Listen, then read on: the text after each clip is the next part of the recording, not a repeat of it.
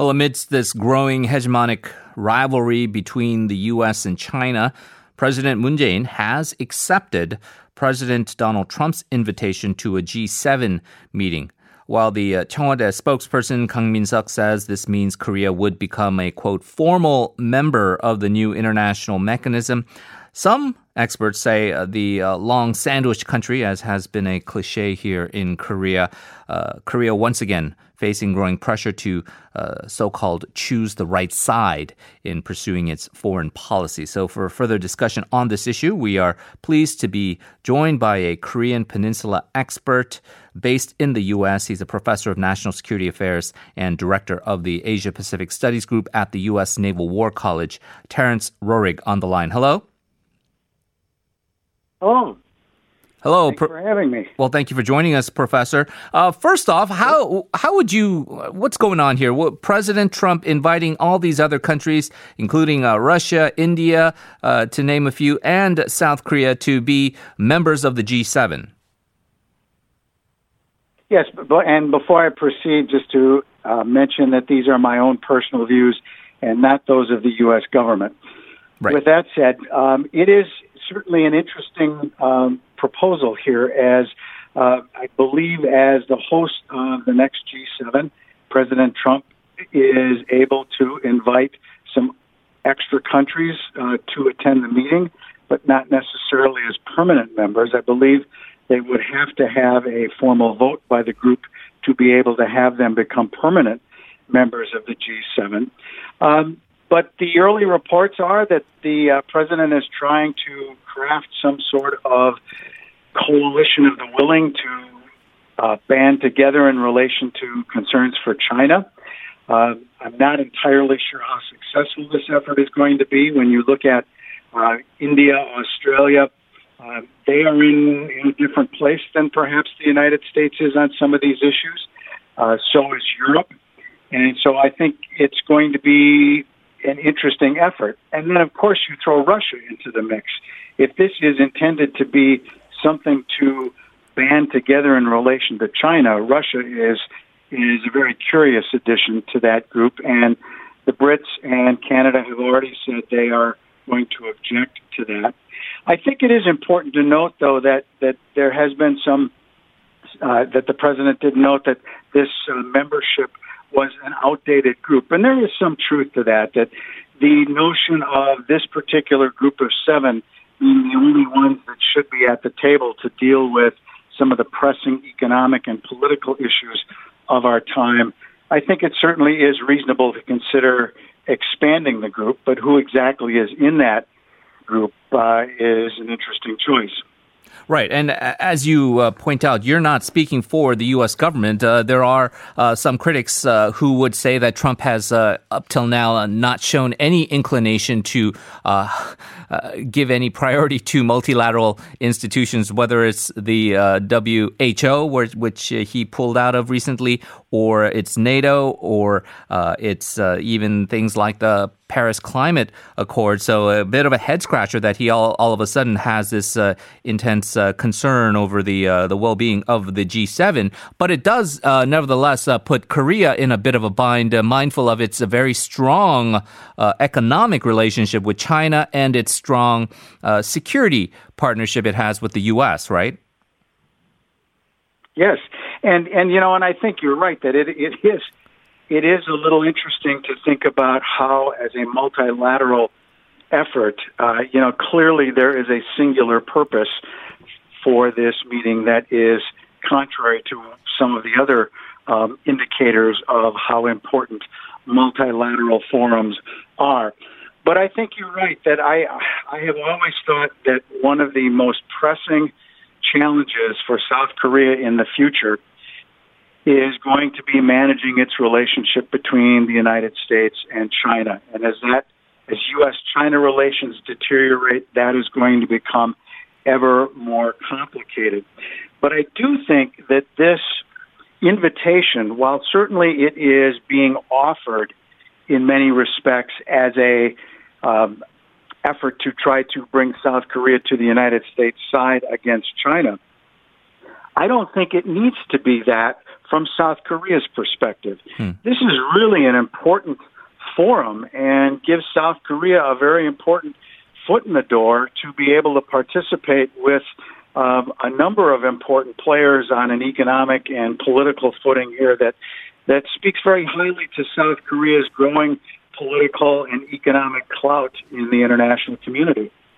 Yeah, that's an interesting point. And maybe you can help us understand why it is beneficial in the sense that a lot of people would think, well, Korea could have that more prominent voice and role, especially as it has proven to be one of the more effective countries dealing with the coronavirus pandemic. But they can do it in the setting of the G20, which they are obviously a very good standing member of, rather than joining this so-called big boys club of the G7. Is there a greater prestige or influence attached with being a member of the G7? Well, I think so. I mean, anytime you're in a smaller group, you are going to potentially be more effective in being able to craft policy. And I think you mentioned a couple of things that would be very much an area where South Korea could contribute. And that is, first of all, not only the response to a potential future pandemic, which South Korea gets high marks for its response to COVID-19, but also the planning for the future economic response and recovery coming out of this disaster. The more that you can have some of these states work together and plan on a collaborative response, as opposed to each of the countries going their own way in a unilateral manner, I think that can be valuable, and South Korea can be a very important player in that. Plus, if this continues beyond this forum, there may be other issues such as climate change that may be part of the forum discussion, and South Korea has an interest in that and could also be a very important voice in this discussion. I think as well, South Korea will find that there are a number of states that are going to have similar interests with it in regards to dealing with some of these issues, dealing with China, and trying to manage a complex geopolitical relationship between China and the United States. And that may be to South Korea's benefit to be able to have other important players who feel in a similar fashion as they do. There has been some chatter here in Korea that President Moon Jae-in, with this phone call from Donald Trump, this invitation to the G7, that he shouldn't have been so cheerfully accepting of the invitation, being mindful of what happened with the THAAD anti-missile battery deployment here in Korea and the ire it aroused in China.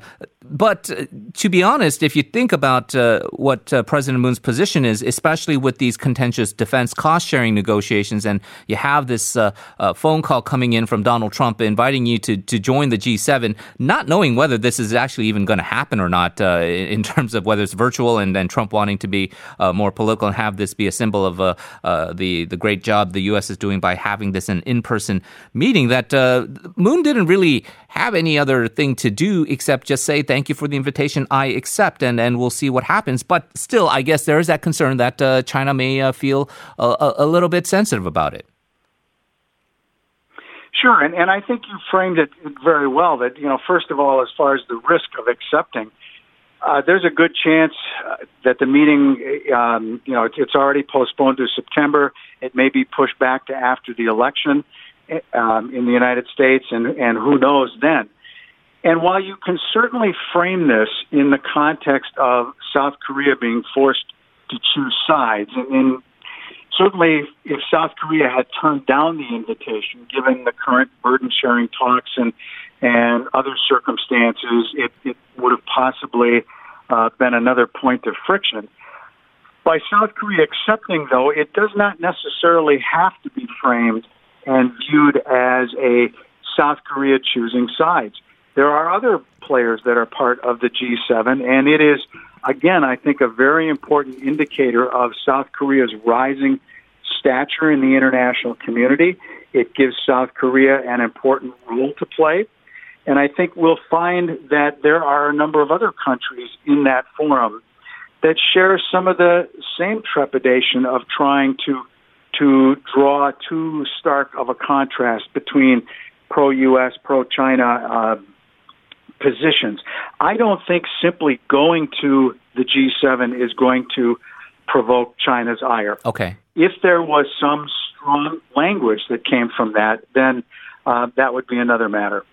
Right, and there's this also kind of confusion or snafu over China not being invited to this, whether they are indeed a member of the G7. As we know, they are the second largest economy in the world. This means that as far as what the G7 represents and what they are trying to accomplish really determines the consensus of, I guess, the ruling global elites, but they don't seem to be in the same page. And if the host country changes, Professor Roehrig, and we've already seen resistance from the UK and the France in regards to expansion, and we have, hypothetically, again, things can change, but these November elections coming up in the US, it does seem like a much more than a zero chance that Joe Biden will be the next president of the United States, that this discussion we're having could be rendered moot by 2021, no?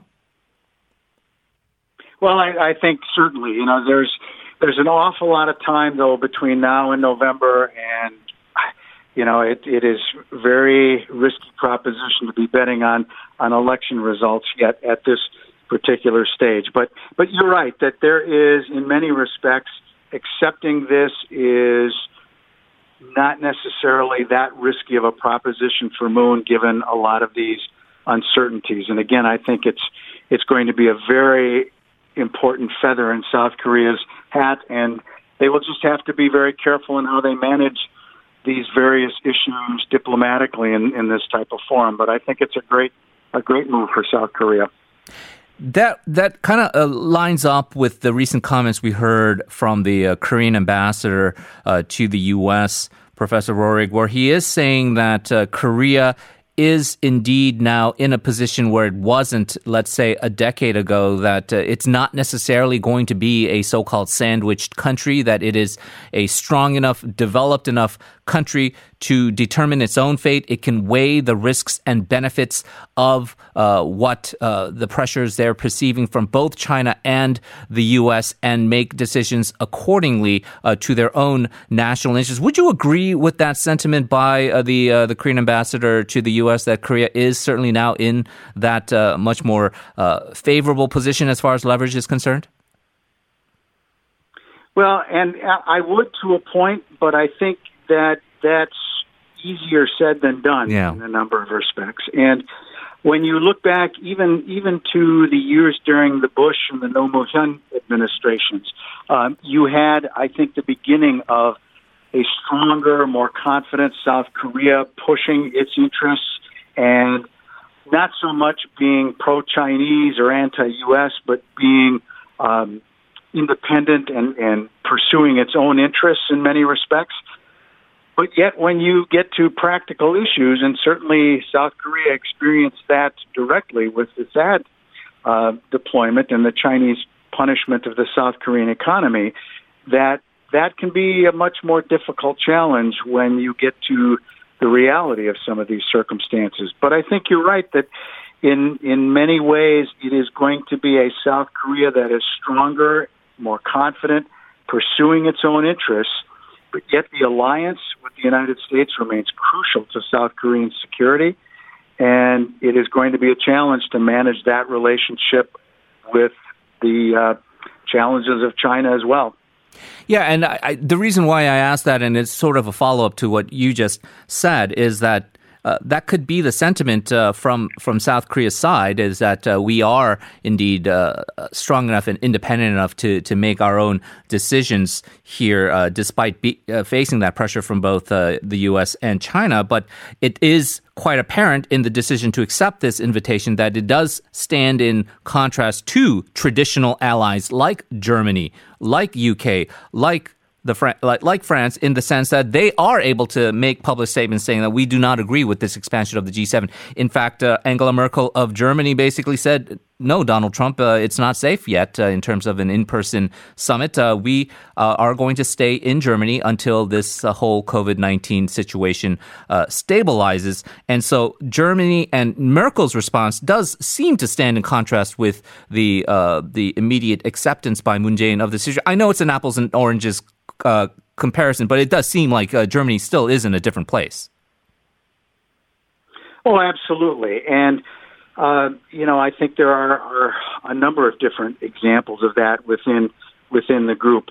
But there are tensions within the members of the G7, as is been clearly the case. And you have some of those different perspectives. But I think it also, again, when you look at the risk that some have suggested South Korea is taking by coming to the meeting, and that it looks like it is siding with the United States versus China. Certainly, there is some degree of looking at it that way. But you also see that South Korea will potentially be able to dialogue and work with some others who are like-minded in its not wanting to have to choose and being able to sort of navigate that difficult strait between those two countries. Well, speaking of then the defense relationships the U.S. has with various countries, this decision to pull American troops from Germany, do you feel that there is a little bit of a correlation in terms of what Merkel did in terms of publicly snubbing Donald Trump, which he, by most indications, does not appreciate, and this idea that troops were pulled out? And again, here in South Korea, people are very mindful of that situation in the sense that this defense cost-sharing agreement could lead to a breakdown that ultimately could lead to a very big decision on troop deployment in South Korea. Well, it certainly looks like there is a correlation between those two issues, but I certainly don't know that for sure. I think it's important to remember that alliances, particularly that last for as long as the NATO alliance, as the U.S. alliance with Japan and with South Korea last, that the alliances are going to change, and there is going to be an evolution. Certainly the U.S.-South Korea alliance has evolved over the years. And so I think it is certainly reasonable to look at those issues. My concern is always how it happens to be done. And if it, in the German case, is the fact that it is done simply as retaliation, that is concerning. Likewise, any sort of change in regards to the U.S.-South Korean alliance, if it comes across in that manner, that's concerning. But as the years go on, the security environment changes, alliance configurations, the power of the players change. Those things all mean that alliances and their nature and shape will evolve. But again, it's how it's done, and there's a way to do it that does not look, that looks like it's two allies coming to a reasonable joint solution on this. Speaking of two allies coming to a reasonable joint solution, then, I don't think most people would be naive to think that this acceptance of the G7 invitation will be the magic wand that solves the defense cost-sharing negotiations as it stands. So we're well past the deadline. We've had these furloughed Korean workers. That's a big issue here in South Korea, as you are well aware, Professor. South Korea has made that decision and has procured the agreement from the U.S. side that they will pay for the salaries of those USFK employees. That being said, we're still at a standoff, and I know that the $5 billion number has been deemed to be unreasonable even by Republican members of Congress. I imagine even defense experts such as yourself. What kind of compromise do you foresee happening, and whether an agreement can be done at all? And that's the $1 million question. I don't know, pardon my pun. And I don't know necessarily where the administration is going to eventually come down on this. I would not be surprised, not unlike sometimes some of the congressional budget resolutions that we sometimes have a difficulty passing, that we end up just sort of running with a, quote unquote, continuing resolution for the remainder of this year, and may just work off of current spending levels and not and have to revisit this pending the result of the November election, and then we'll have to see. Yeah, so just kick the can down the road, see where the voters decide. As we say, it's a very tumultuous time right now in U.S. politics, to say the least, with the protest gathering steam, the economic fallout from COVID-19, and obviously the concerns of the health of millions of Americans out there as they go to the polls. But as you say, it's a very difficult decision to make going forward for the rest of the world as well, watching that election in November very closely. Professor Roehrig, we're going to have to leave it there, but thank you very much for your insights. Appreciate it, and look forward to talking to you again soon. Absolutely. My pleasure.